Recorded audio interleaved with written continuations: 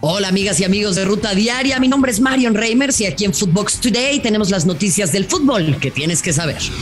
Jiménez no podrá jugar por lesión.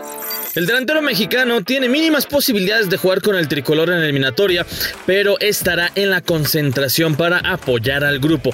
Todos los detalles los tiene Enrique Martínez desde Jamaica, enviado especial de Footbox. La selección mexicana llegará este día a la ciudad de Kingston, en Jamaica, para enfrentar a los Reggae Boys el próximo jueves en el Independence Park de esta ciudad, que lucirá vacío por temas de la pandemia del COVID-19. El Tri viajará con equipo completo y será en los siguientes días cuando se determine si Raúl Jiménez puede o no jugar. En caso de que no pueda, por la lesión sufrida con el Wolverhampton, su lugar será ocupado por Rogelio Funes Mori. Cabe resaltar que por suspensión el Chucky Lozano no podrá estar en este compromiso. Rayadas brillan en el Azteca. Las Águilas perdieron el invicto ante las Rayadas con goles de Desiré y Rebeca Bernal. Las actuales campeones del fútbol mexicano se quedan con los 3 puntos. En otros resultados del cierre de la jornada, Pachuca goleó al León 3-0. Necaxa consiguió su primer triunfo al imponerse a los Pumas 1-0 y las Chivas ganaron como locales ante el Toluca. Morales jugará en la Máquina.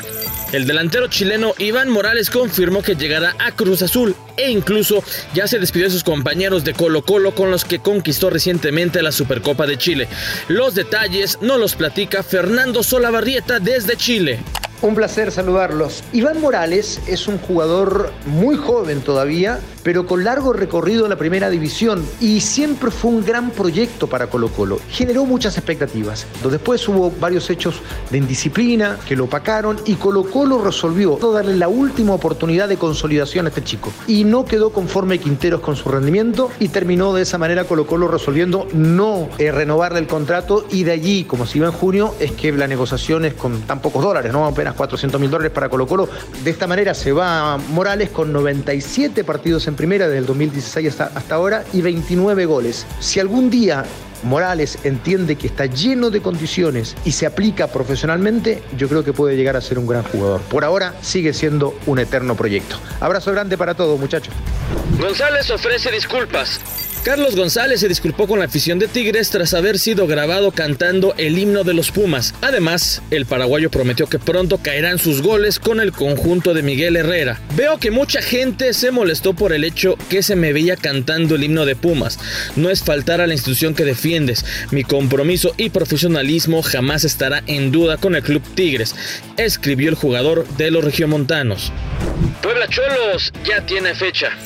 Debido a los casos de COVID en el equipo de Tijuana, la Liga MX confirmó que hay nueva fecha para el partido pendiente entre Puebla y Xolos de la jornada 3, mismo que será el próximo viernes 28 de enero a las 9 de la noche en el Estadio Cuauhtémoc, detallando que los jugadores de La Franca y Xolos habrán de someterse a nuevos exámenes para descartar más casos de COVID-19, tal y como dictan los protocolos sanitarios. Lichnowsky estrena casa. Después de haber superado con éxito sus exámenes médicos y sus pruebas físicas durante el fin de semana, el chileno Igor Lichnowsky continúa preparándose y se le pudo ver trotando acompañado del proveedor físico Guiber Becerra, quien tendrá que trabajar con el nuevo jugador felino para que tome ritmo y pueda estar disponible para participar en la jornada 4 en contra de Mazatlán. Vuelve Dembélé. El francés estuvo presente en el entrenamiento blaugrana de este lunes, superando una indisposición gástrica.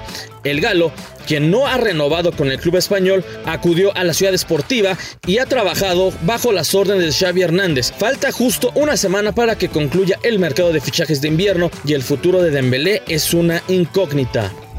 Premier League reduce los contagios de COVID. El número de contagios de COVID-19 entre los jugadores y empleados de la liga inglesa se ha reducido en la última semana a más de la mitad. Entre el 17 y el 23 de enero se hicieron 6.221 test a los futbolistas y empleados de los 20 clubes de la competición. Y solo se han registrado 16 casos positivos en los últimos 7 días. Esto fue Footbox Today.